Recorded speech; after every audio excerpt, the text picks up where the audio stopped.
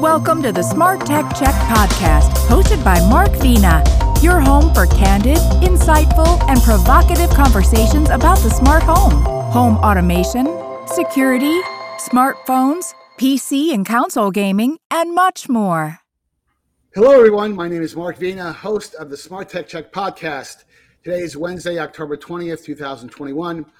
Joining me for today's podcast is I'm not going to say trio, my duo of stalwart tech journalists. I used that phrase last week because I just love the sound of that word, stalwart.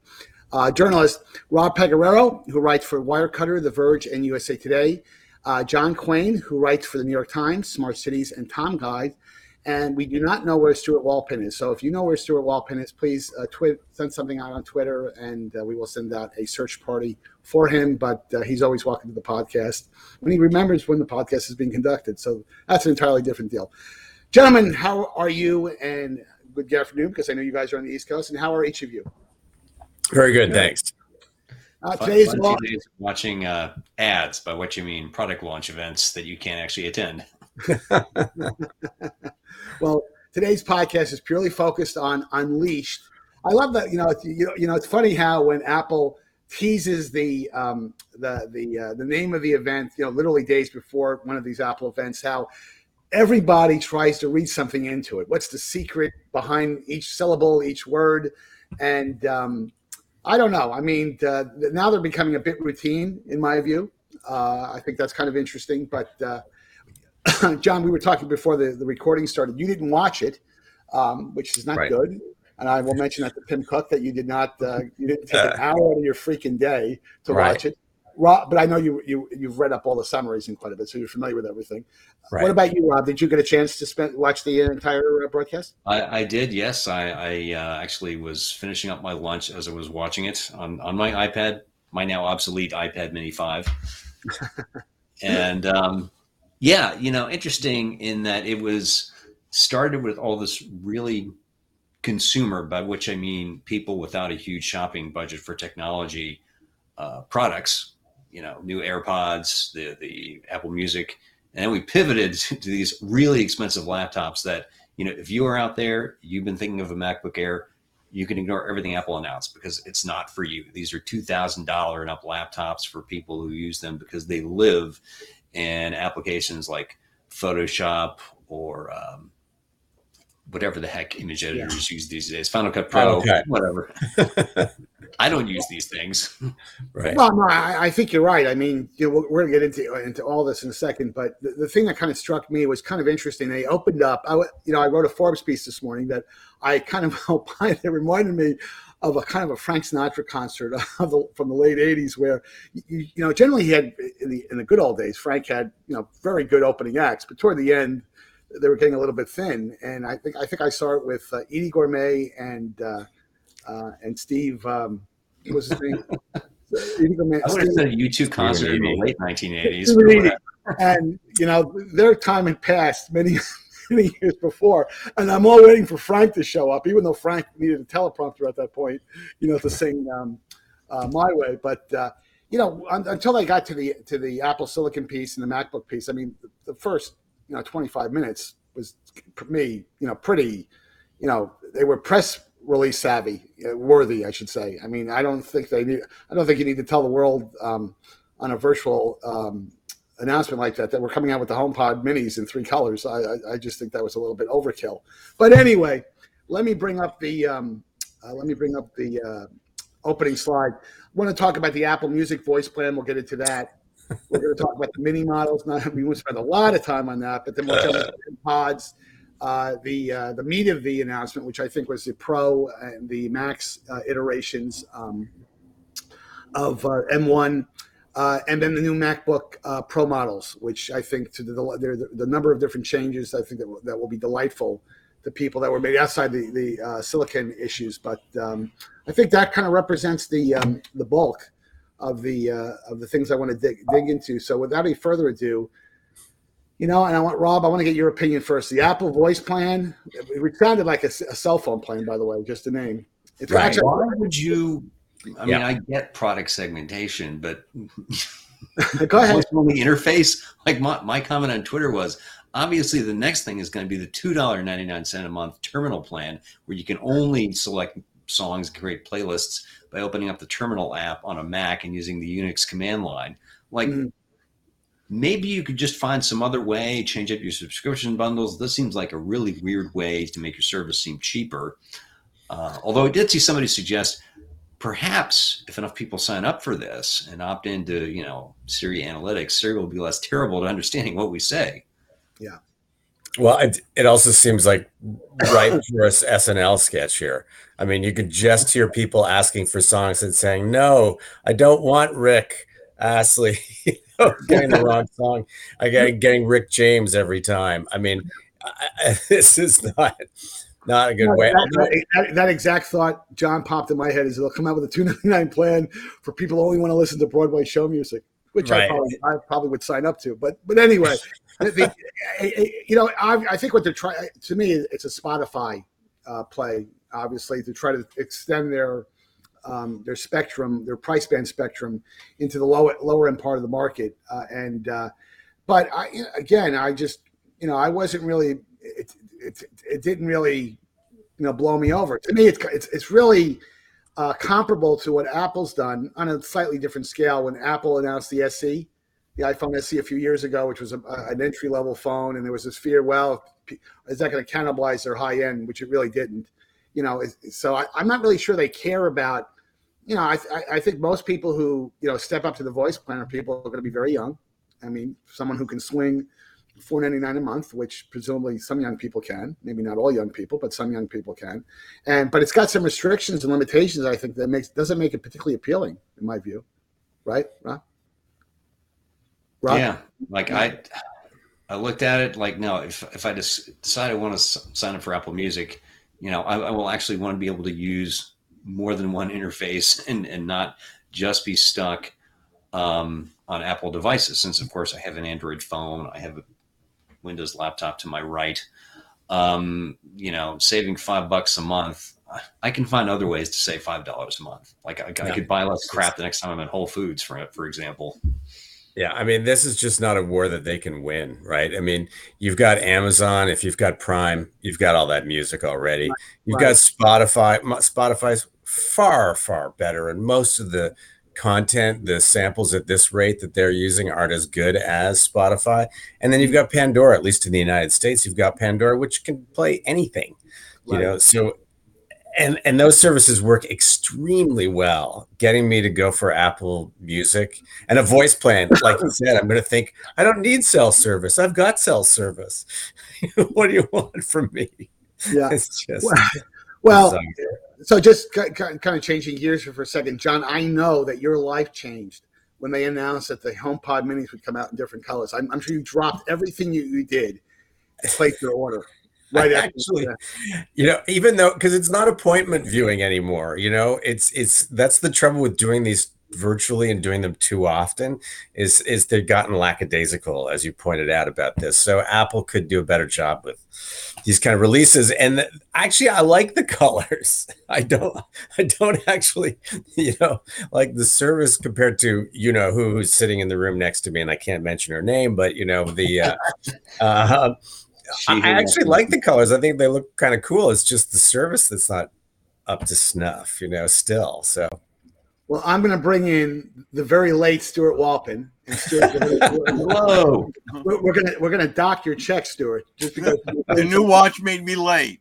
You're I can't see that. Is it your Apple Watch? Are you blaming this on Apple? The new Series 7 watch made me late. It's all the technology's fault. Oh wow! See, okay. Like this story. Tim, please take note of that criticism of the Apple Watch Series 7. Stuart, I mean, just really quickly, what were your thoughts on the voice plan, music plan, and those new multicolored HomePod minis? Any feedback? Well, if they were going to do colors, I would have expected there to be a lot more colors. What, they had 3 colors? Right. I was got blue and orange though. The Mets fan, you got to be happy about that. Yeah. Say again. They have blue and orange, so aren't you set? Well, that would be very nice, but that means I have to buy 2 of them. Maybe the whole idea. The thing would have been that they could have made skins for them, which would have opened up a whole third-party revenue source for them, for people to just make colored skins for them, like they make wristbands. A lot of companies make wristbands for the watch. So maybe instead of them making a specific color, they could have sent out specifications, and a lot of third-party accessory makers simply could have made little skin bags that you could put your HomePods into. Yeah, the challenge with that, though, and I know a little bit about that, is that the skins on those speakers have acoustic properties to it. And now Apple could go out of its way and say, hey, here's the standard that you have to build these skins to. But I think that they're so, in many ways, concerned about the audio experience. They don't want people goofing around with skins that may impact the audio experience. But it's a good idea, interesting idea, And what was the other question? Apple Music. Apple Music. I was a little surprised at that. I'm watching him make that presentation that you can activate your music by Siri, and I'm going, can't I do that already?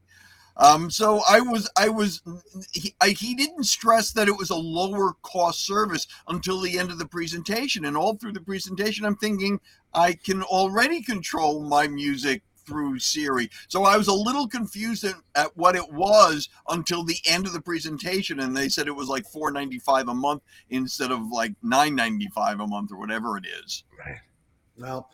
Well, this was the Steve and Edie Gourmet part of the announcement, and I was just making that very, very humorous reference. You got to read my Forbes piece, Stuart, to get all that humor. Okay. So anyway, let's talk about the new AirPods 3s. To me, this is going to be a big deal. And from a business perspective, Apple does. I don't know if you guys are familiar with the numbers, but their annual business, if the numbers are to believe, and these are reported by Apple, they do $12 billion in revenue with AirPods. Wow. That's a significant business. Right. And obviously they haven't refreshed these for a couple of years. This category is actually fairly competitive. There's a lot of players out there with interesting devices. And again, part of the problem with assessing any type of audio device is that you got to go into a store and listen to them and actually play and read the reviews when they come out to see if they're up to stuff. But John, let me start with you. What was your reaction? Are you going to go out and buy a pair? Probably not, but I'll test a pair. I think those numbers are probably up there because people keep losing them, right? But supposedly, when they lose one, right? Supposedly, the new contour on the AirPods 3 is supposed to fit better in your ear. They're a little shorter. They don't look quite as, you're a member of the Hive, but it's still, they're still the hard. And if you want to get the ones that everybody else makes, that everybody else sells, that have silicone tips, you've got to go up to the $250 set. So, I'm, if you're in that group, they're a decent price range, but they've got an awful lot of competition from Jabra and Anker and people that make some really excellent true wireless earpieces that fit very well and come with lots of flexible parts. So, they're sort of playing catch up, but if you're part of the ecosystem, still could be an improvement. Well, Rob, what was really interesting, the Wall Street, I think it was the Journal, did a story last week or the week before that there were rumors that the AirPods might be repositioned to become a kind of a smart hearing aid kind of device, repositioned for that kind of category, similar to Ergo, what Ergo's been doing in that space. They didn't know that. The FDA said that they have finally published the rule that will allow over-the-counter sales of hearing aids, which is something that I didn't realize it had taken quite this long. This has been like a 6-year process from this advisory committee under Obama, suggesting that, yes, maybe you don't need to have this detailed exam just to get a hearing aid to pop into your ear. Right. Finally, a law sponsored by Senator Elizabeth Warren, signed into law by President Trump. And now, 4 years after that, we finally have the rule published. The comment period on that closes January 18th. So hopefully in the next few months, people will be able to buy hearing aids for much less. And I'm sure Amazon is going to sell a ton of them on its site. Oh, yeah. No, they're going to move a few. That's exactly my thought. But Stuart, were you impressed with the AirPods? Are you an AirPod guy? I have never been impressed with the AirPods. Every time, and I have all the 3 previous generations, including the Pros. And every time I wear them, there isn't a time that I'm wearing them that I don't accidentally knock one out. And the Pros at least do have the tips on them, but the other ones do not. And no matter how contoured that Apple makes these, one size does not fit all. I have never been able to maintain a solid noise isolating seal with them. And the fact that other true wireless makers give you at least 3 sizes of ear pods, a lot of them offer 5. I do reviews of these all the time. And even the ones that give you tips don't always fit because they're not designed the right way. So for Apple to continually sell these, and I understand that and I know that they do offer a degree of additional functionality that non-Apple True Wireless buds provide, but I do not find that those extra features compensate for the fact that I'm continually accidentally knocking one or both out of my ears, especially when you're taking masks on and off. Right. So I just don't understand that Apple is doing this. To go with the Pro, these tips can't cost that much, and they are a great improvement in not only in fit, but in noise isolating seal. So the noise cancellation at least can do something, because the noise isolating seal is 90% of the battle for noise canceling technology. Right. So, and on the hearing aid side, I know that Apple is working on them. There was a technology introduced at CES 2020, these many months ago, called Bluetooth LE Audio, which is a hearing aid company design technology that is designed to merge the over-the-counter hearing aid with true wireless buds. You mentioned the Eargo. I'm wearing the Eargos even as we speak. I've been testing them. They are not Bluetooth. Right. So a lot of these over-counter solutions do not have Bluetooth. They're simply hearing assisting devices. And whatever the FDA rules of them are, I've tested any number of these things, and some are much better than others.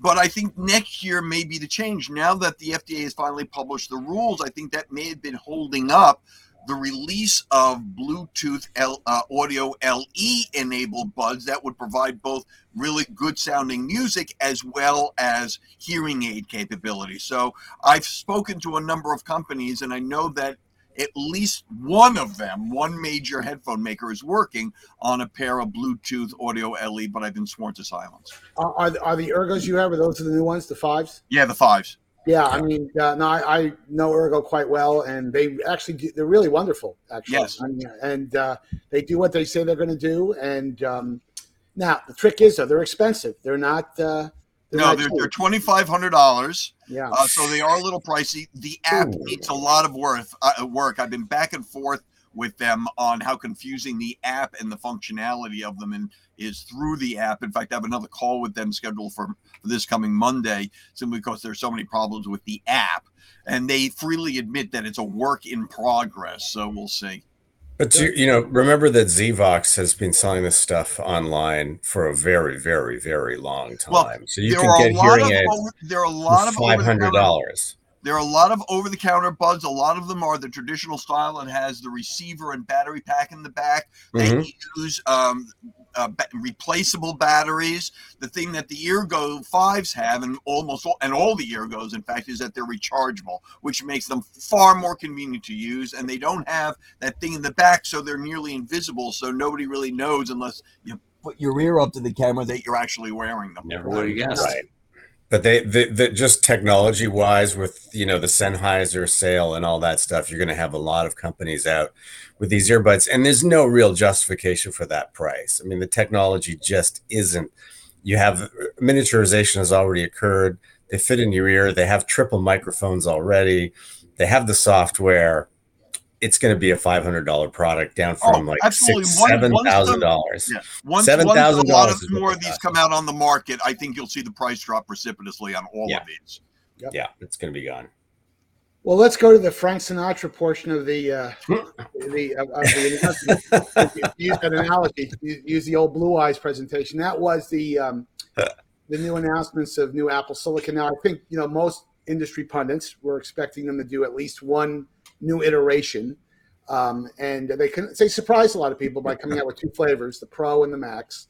And I got to tell you, looking at it from a technical standpoint, I'm a content developer because I do a lot of video work and a lot of other stuff, so I kind of gravitate toward the Max, and I'm.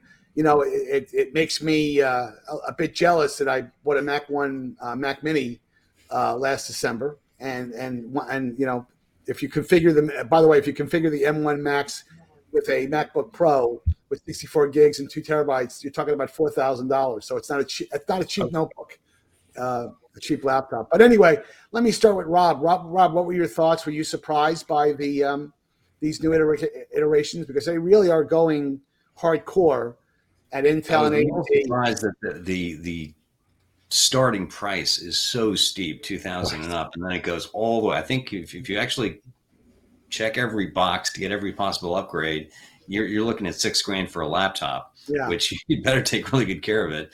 Right. But there are people who live in Final Cut Pro and need that kind of processing power. I am not one. I happened to buy this M1 Mac Mini a month ago, actually 6 weeks ago, and I was delighted that Apple did not introduce a new one or even cut the price of the old one.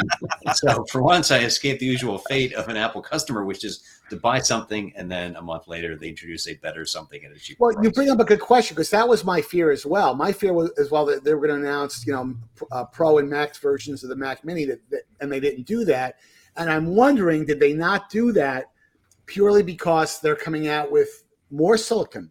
Are they going to come out with a more, because the advantage you have with the Mac Mini form factors, you've got more room, the thermals are better, and presumably you could probably run even faster silicon there. So I don't know. If you're talking about addressing the desktop professional market, what they really got to do is the Mac Pro, which is literally the elephant, the aging retirement age elephant in the room, where that was supposed to be their answer to people who needed maximum processing power, and it's out of date, it's obsolete. Right. It shouldn't even be on sale anymore. So that's the big hole they got to fill. Yes, there's an Intel-based Mac Mini, but I don't think they're selling that many of those at this point, since it is a fairly old design. But the Mac Pro looks worse because it's fairly old and really expensive still. Stuart, your thoughts?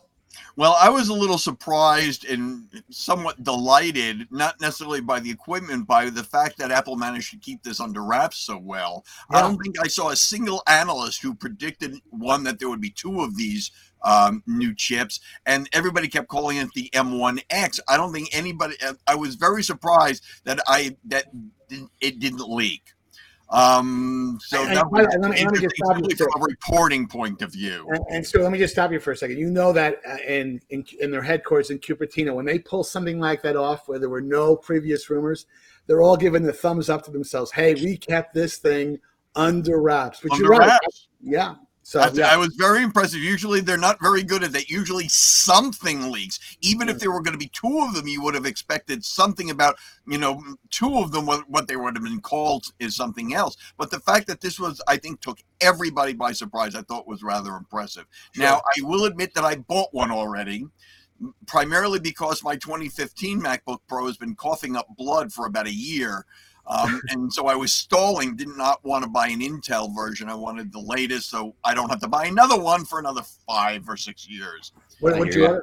I got the Pro. I didn't get the Max because I don't do any video or graphic stuff, so I didn't need all of that muscle. My interest was purely maintaining the ecosystem, and I just added on memory and both system and storage memory to boost those a little bit, so I could use it as a primary if necessary. The question I have, which I want to find out, is maybe I can use it as my main CPU and just buy a monitor when I'm using, when I need a bigger screen. I'm assuming that's the case since it comes with an HDMI jack.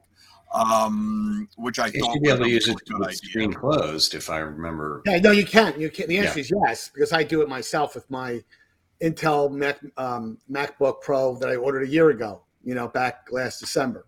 So, but the question really is that will there be a performance difference between a desktop version of this and a laptop version, it's probably going to be very close. I mean, yeah, you'll get better thermals in a desktop, like a Mac Mini form factor, but I don't think it's going to be demonstrative unless they, of course, come out with a brand new iteration of silicon. Well, I've got a 2016 desktop at the moment, so if I could somehow turn the Pro that I'm getting into a new desktop simply by buying, a $500 monitor. Yeah. Yeah. John, your closing comments on this topic. Oh, I mean, the performance of the big thing for me was battery life. That they, if those numbers hold up, to get over 20 hours of battery life, that's a laptop I need. I think a lot of people would go for that. I mean, to Rob's point, it's very expensive, $2,000 for the 14-inch model. Entry level, that's pretty steep. For a 14-inch laptop. But, again, the video processing, if you're a Final Cut Pro user, notice not a lot of talk about gaming. So, if you're serious about real power in a laptop, those laptops are already out there in the Windows, realm, and the Alienwares of the world are already out there for people like that. So it's kind of a niche-y thing in a way. But it is, again, the battery life. They were running numbers by us, 20 hours of video playback. That would be kind of astounding if they could actually match that. So we'll see when we get our hands on them. I'll let you know the first week of November. The only thing I'll close on this is that I ordered one literally 5 minutes after the event ended, and it took me 30 minutes to get the into the queue and through the ordering process. And I mean, the demand must be sky high, Wow. Now. So that's true of all Apple announcements. All the Apple geeks are out there ordering the stuff. It doesn't matter what it is; they'll order it the minute after the event ends. But I think, I'll just say that I do think that they spent a lot of time, really almost kind of like a speed presentation going through these specs.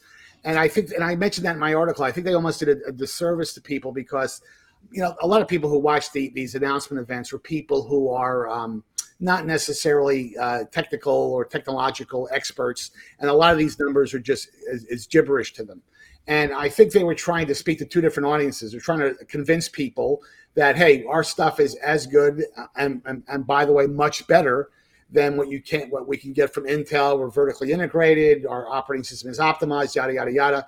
But I think sometimes they speed through these presentations so quickly that they don't necessarily attach the real benefits to, hey, by the way, this is why you really want to have this type of horsepower. Even if you're not a professional content developer, there may be applications out there that this kind of performance comes in at. But again, pretty pricey at $4,000 and up for the right configuration. Let's close this out on the new MacBook Pro models. They kissed goodbye the Touch Bar.